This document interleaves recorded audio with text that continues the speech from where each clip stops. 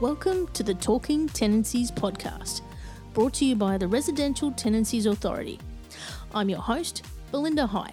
Join me as we explore everything you need to know about renting in Queensland with experts from the RTA and industry.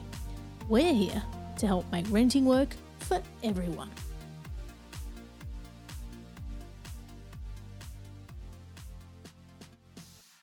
A breach of the tenancy agreement is when the property manager, owner or tenant fails to comply with any part of the agreement.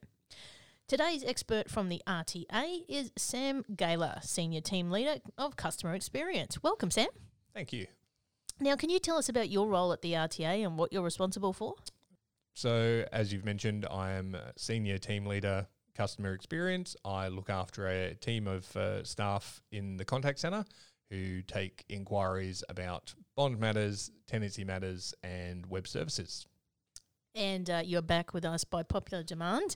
Those who listen to the podcast would be no stranger to you and how skilled you are in tenancy laws here in Queensland. I would like to see evidence of that, but I'll take your word for it. Now, today we're going to talk about breach notices and what they mean. And I know just the words breach notice sounds a little bit alarming, doesn't it? Can do, and I'll talk a little bit to that because that's a really important point about breach notices. So I guess when we look at it, I mean, what is a breach notice and when should we use it?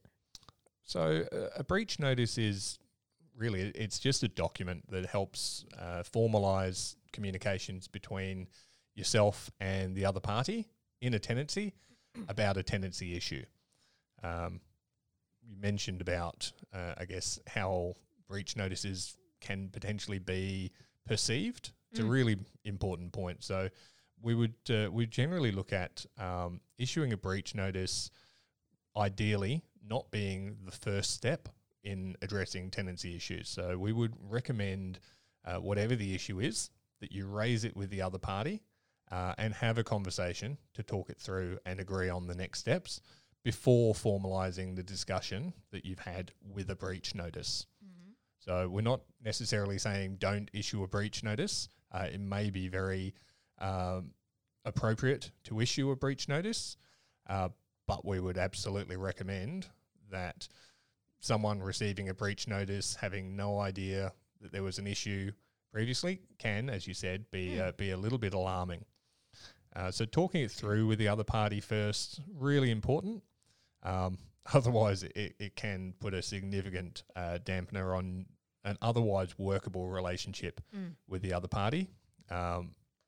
Certainly in my time, I've seen instances where people have used breach notices as a way of laying blame. So I received a breach notice, I'm going to breach you back and have a bit of a breach war. Generally wouldn't recommend that. It's often not an effective way to address tenancy issues while preserving the relationship. So I guess, some examples of why you might receive a breach notice could be, if you're a tenant, it could include, not paying the rent, not keeping the property in good condition, or keeping a pet without permission. That's a fairly popular one as well. Yep, absolutely. So what about when there is a breach by the property manager or owner? Okay. And again, it's a breach can be by any party to the tenancy, so it certainly can happen from the property manager or owner. The process can be the same no matter who has breached the agreement. So whoever identifies a problem or an issue first should raise it with the other party, have a discussion together around resolving the issue before the breach notice is actually given. Remembering that although the legislation does outline timeframes for rectifying breaches, it's often better to first discuss next steps with the other party and to mutually agree on a realistic and achievable timeframe so everyone's on the same page. I'll give a little bit of a scenario on that one, just to make sure that we're balancing that. So important to have the conversation. You might have a tenant who is a long-term tenant, always been super reliable with their rent, and all of a sudden the rent's not been received. It's past the due date. They're now in breach of the agreement. You wait the required time, but if you then go straight to a breach notice, it may be that the tenant had no idea that they were actually behind in the rent. So not a great relationship. Yeah. Balancing that out though, if you are an owner or a property manager, rent is a situation that can quickly escalate.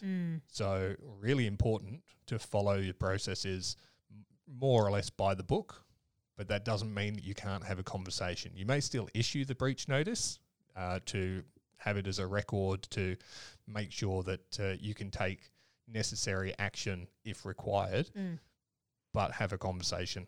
Yeah.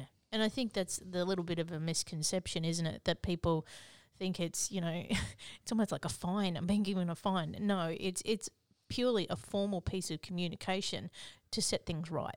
Yep, correct. Yeah. It's a record of what has happened. It's a record that you have done the right thing under the legislation. You've taken the action that's available to you. But if it's happening in and of itself without any prior communication, it may not go down well.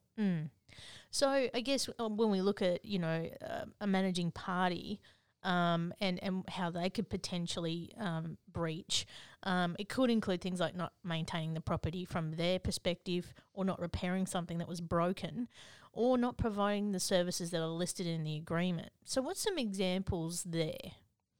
I guess looking at a breach, so there are varying levels of breaches. If we talk about the property not being maintained or something not being repaired that's broken, we're talking about within a reasonable period of time. I guess if I put forward a scenario that it's summer, it's 36 degrees, feels like 42 for someone from Melbourne anyway. You've got a heavily pregnant tenant, for instance. It's a small apartment. The windows don't let a lot of air in. The air conditioning has broken.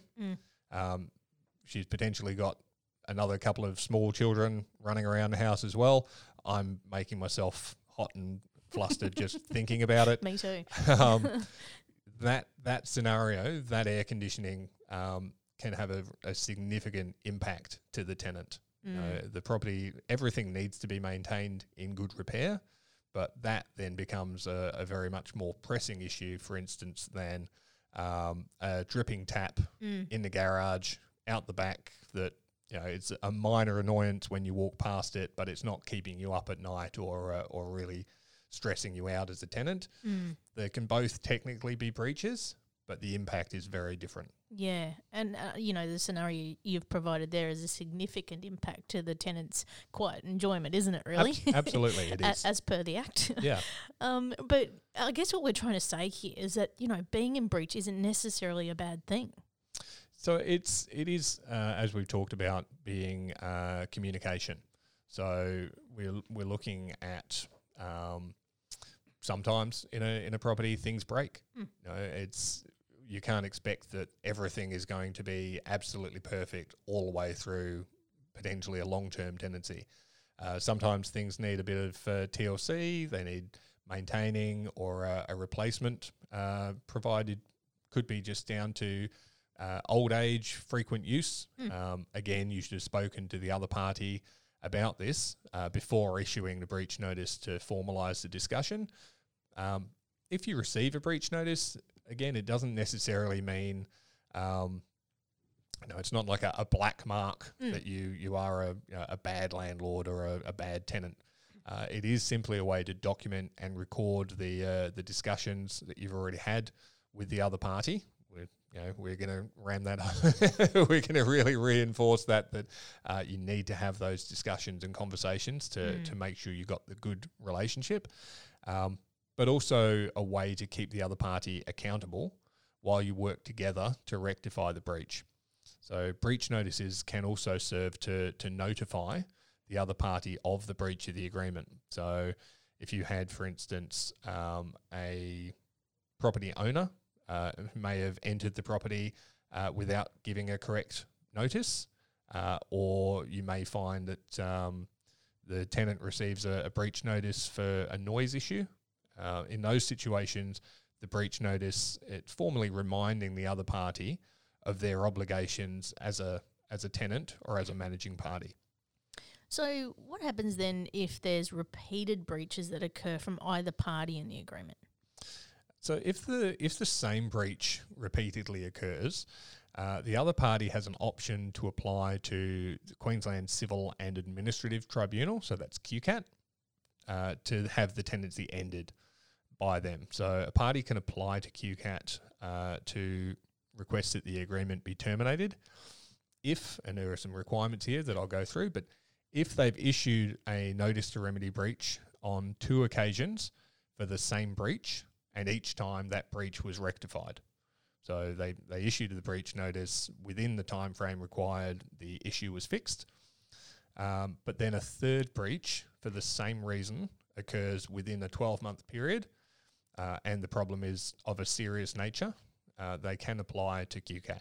Mm-hmm. Applying to QCAT, it's important to note, does not automatically mean that the agreement will be terminated, but applying to QCAT is the only way to end an agreement correctly for repeated breaches. Right.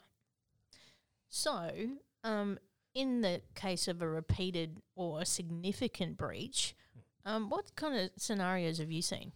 So, using rent, I suppose, as an example, you have a tenant who is late paying their rent. So the day that the rent is due comes around, they don't pay their rent. Okay, you then have to wait for them for 7 days while the rent is not paid. If it remains not paid for that 7 days, you're issuing a breach notice. Again, having had a conversation, hopefully. But you issue that breach notice, they go, oh, okay, sorry, I didn't realise. They pay the rent. Okay, it's resolved, it's done, they've remedied the breach. 2 weeks later, it happens again, going through the same scenario. Oh, got the breach notice, sorry, didn't realise, had an issue with my bank, work's dried up or whatever it is. There are obviously circumstances that can apply, but you issue the breach notice, you've had the conversation, the breach kicks in. So there's a time frame, it's got to be remedied within 7 days, it gets fixed. So the tenant makes it up again. And everything's fine, tenancy continues. If it happens a third time within that 12-month period, so you don't have to issue another breach notice, you don't issue a notice to leave, it's not always 3 strikes and you're out. There's a bit of a misconception that is what happens. Well, you've done it 3 times, now I'm giving you a notice to leave. Yeah. The correct process is that you apply straight to a tribunal and you ask the tribunal to end the agreement on the grounds of repeated breaches. So it's looking at the impact rent, for instance, that could have. The owner's got mortgage to pay, for instance. They're finding that they're behind on their payments because of this. Those are the sorts of things that QCAT potentially can look at in deciding whether they're going to end the agreement. And that'd be a fairly common outcome, in that kind of scenario. Yeah, it can be. It's probably not often that it gets to QCAT for that. Yeah. You may find that it ends earlier because the breach notice is given, and if the rent is not paid, so it's not remedied, you may proceed to a notice to leave. Yeah. So this scenario with repeated breaches is only when you're issuing a breach notice and they are remedying the issue within that time frame, but it keeps happening. Yeah, and it doesn't necessarily have to go all the way to QCAT either, does it? No. At any point, the parties may agree to come to terms to end the agreement, and they may discuss terms of compensation potentially. As with any of those sorts of circumstances, strongly recommend that you get whatever's agreed to in writing. Yeah, and we'll talk about breaking lease in another episode. So what are some of the outcomes that can come from an unremedied breach? So let's say, you have got a breach and it's just not remedied. Sure. So I touched on it a little bit there, but if you've spoken to the other party about the issue, you've issued a breach notice providing the time frame for them to fix the issue, but it still remains unresolved, there are two options. So you can apply for our tenancy dispute resolution service online through the RTA web services, or you can submit a dispute resolution request form.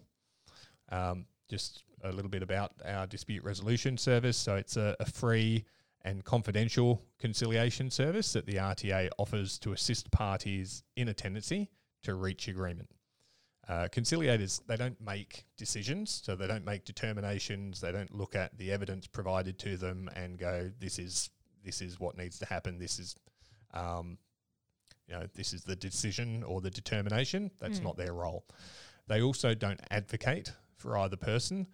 Their role is to facilitate discussion and communication, sharing of information between the parties, and helping them to then reach an agreement between the parties. If the matter remains unresolved after conciliation, there's then an option to apply to QCAT, the Queensland Civil and Administrative Tribunal, for them to make an order to rectify the problem or to seek compensation potentially. Another option that you have would be to issue a notice to leave, or if you're a tenant, issuing a notice of intention to leave, giving the appropriate notice period to end the tenancy. Important note on that, if you're a tenant and you're choosing to end the tenancy early, there is potential for you to pay compensation for breaking the lease. As you've mentioned, if we're talking about ending a tenancy early, that'll be another episode. Parties can apply directly to QCAT, skipping the conciliation process at the RTA for what are considered urgent applications. These include termination of tenancy orders, when the tenant doesn't leave, so a notice to leave or a notice of intention to leave has been issued and expired, or for excessive hardship. Right, yeah. And, through web services, the dispute resolution request that you can now do online really streamlines that process a lot more. So that's available online as well. Absolutely, yep. So what is a significant breach? This is when things get really serious, right? Okay. So a significant breach often relates to whether an agent or a managing party can re-enter a property. So that's often where a significant breach comes in. But listed in the legislation, significant breach includes where the tenant uses the property for an illegal purpose, exceeding the number of occupants allowed to live at the property, keeping a pet at the property without the property owner or manager's permission, or any other matter caused by the tenant that would cost more than the equivalent of 1 week's rent to fix. And so what happens then when there is a significant breach? What's the process, and how is re-entry to the property allowed? Sure. So the scenario is where an agent attends the property for a routine inspection, and they find that there is a dog, for instance, at the property. They had no idea. No one had talked to them about the tenants wanting to have a dog, not been given permission to have a dog. The agent then has that conversation with the tenant, but issues a breach notice to them for keeping a pet at the property without permission. There is the ability for them to then re-inspect the property. So to come back to the property after a certain period of time, so after the breach has been expired, the breach period on that, to see whether the tenants still have that dog. Yep. So that is where the significant breach comes in. We do see some confusion, and we're probably going a little bit towards entry here as another topic, but there are instances where an agent comes to the property, sees that they feel that the property is not being looked after by the tenant, sometimes to a little bit potentially too particular. There are dishes in the sink, and the agent feels that the tenant is in breach of their agreement because the dishes are there. Hopefully they don't come to my house and look at that sort of level. It's technically not actually a breach, but we do find sometimes that an agent will issue a breach notice for something similar to that and then feel that they're going to come back to the property within a couple of weeks' time to check that the dishes have been rectified. So very important to make sure that you are familiar with what is and isn't a breach and the timeframes and the next actions that you can take under the legislation. And again, that same thread that runs through every episode, it's all about communication, isn't it? It certainly is. Whenever I come into these, that's what I'm going to promote, absolutely, because it is the best way we see so many issues resolved once communication is actually introduced, and so many issues get blown out of hopefully where they could have been by people avoiding talking to each other. Crazy, isn't it? Well, thanks again, Sam, for helping us to get a great understanding on breach notices and what they mean. So in summary, like we said, communication is important in every aspect of renting a property. And if you'd like more information on how the RTA can help, visit rta.qld.gov.au. Thank you for listening to the Talking Tenancies podcast. For more information about the Residential Tenancies Authority, visit rta.qld.gov.au.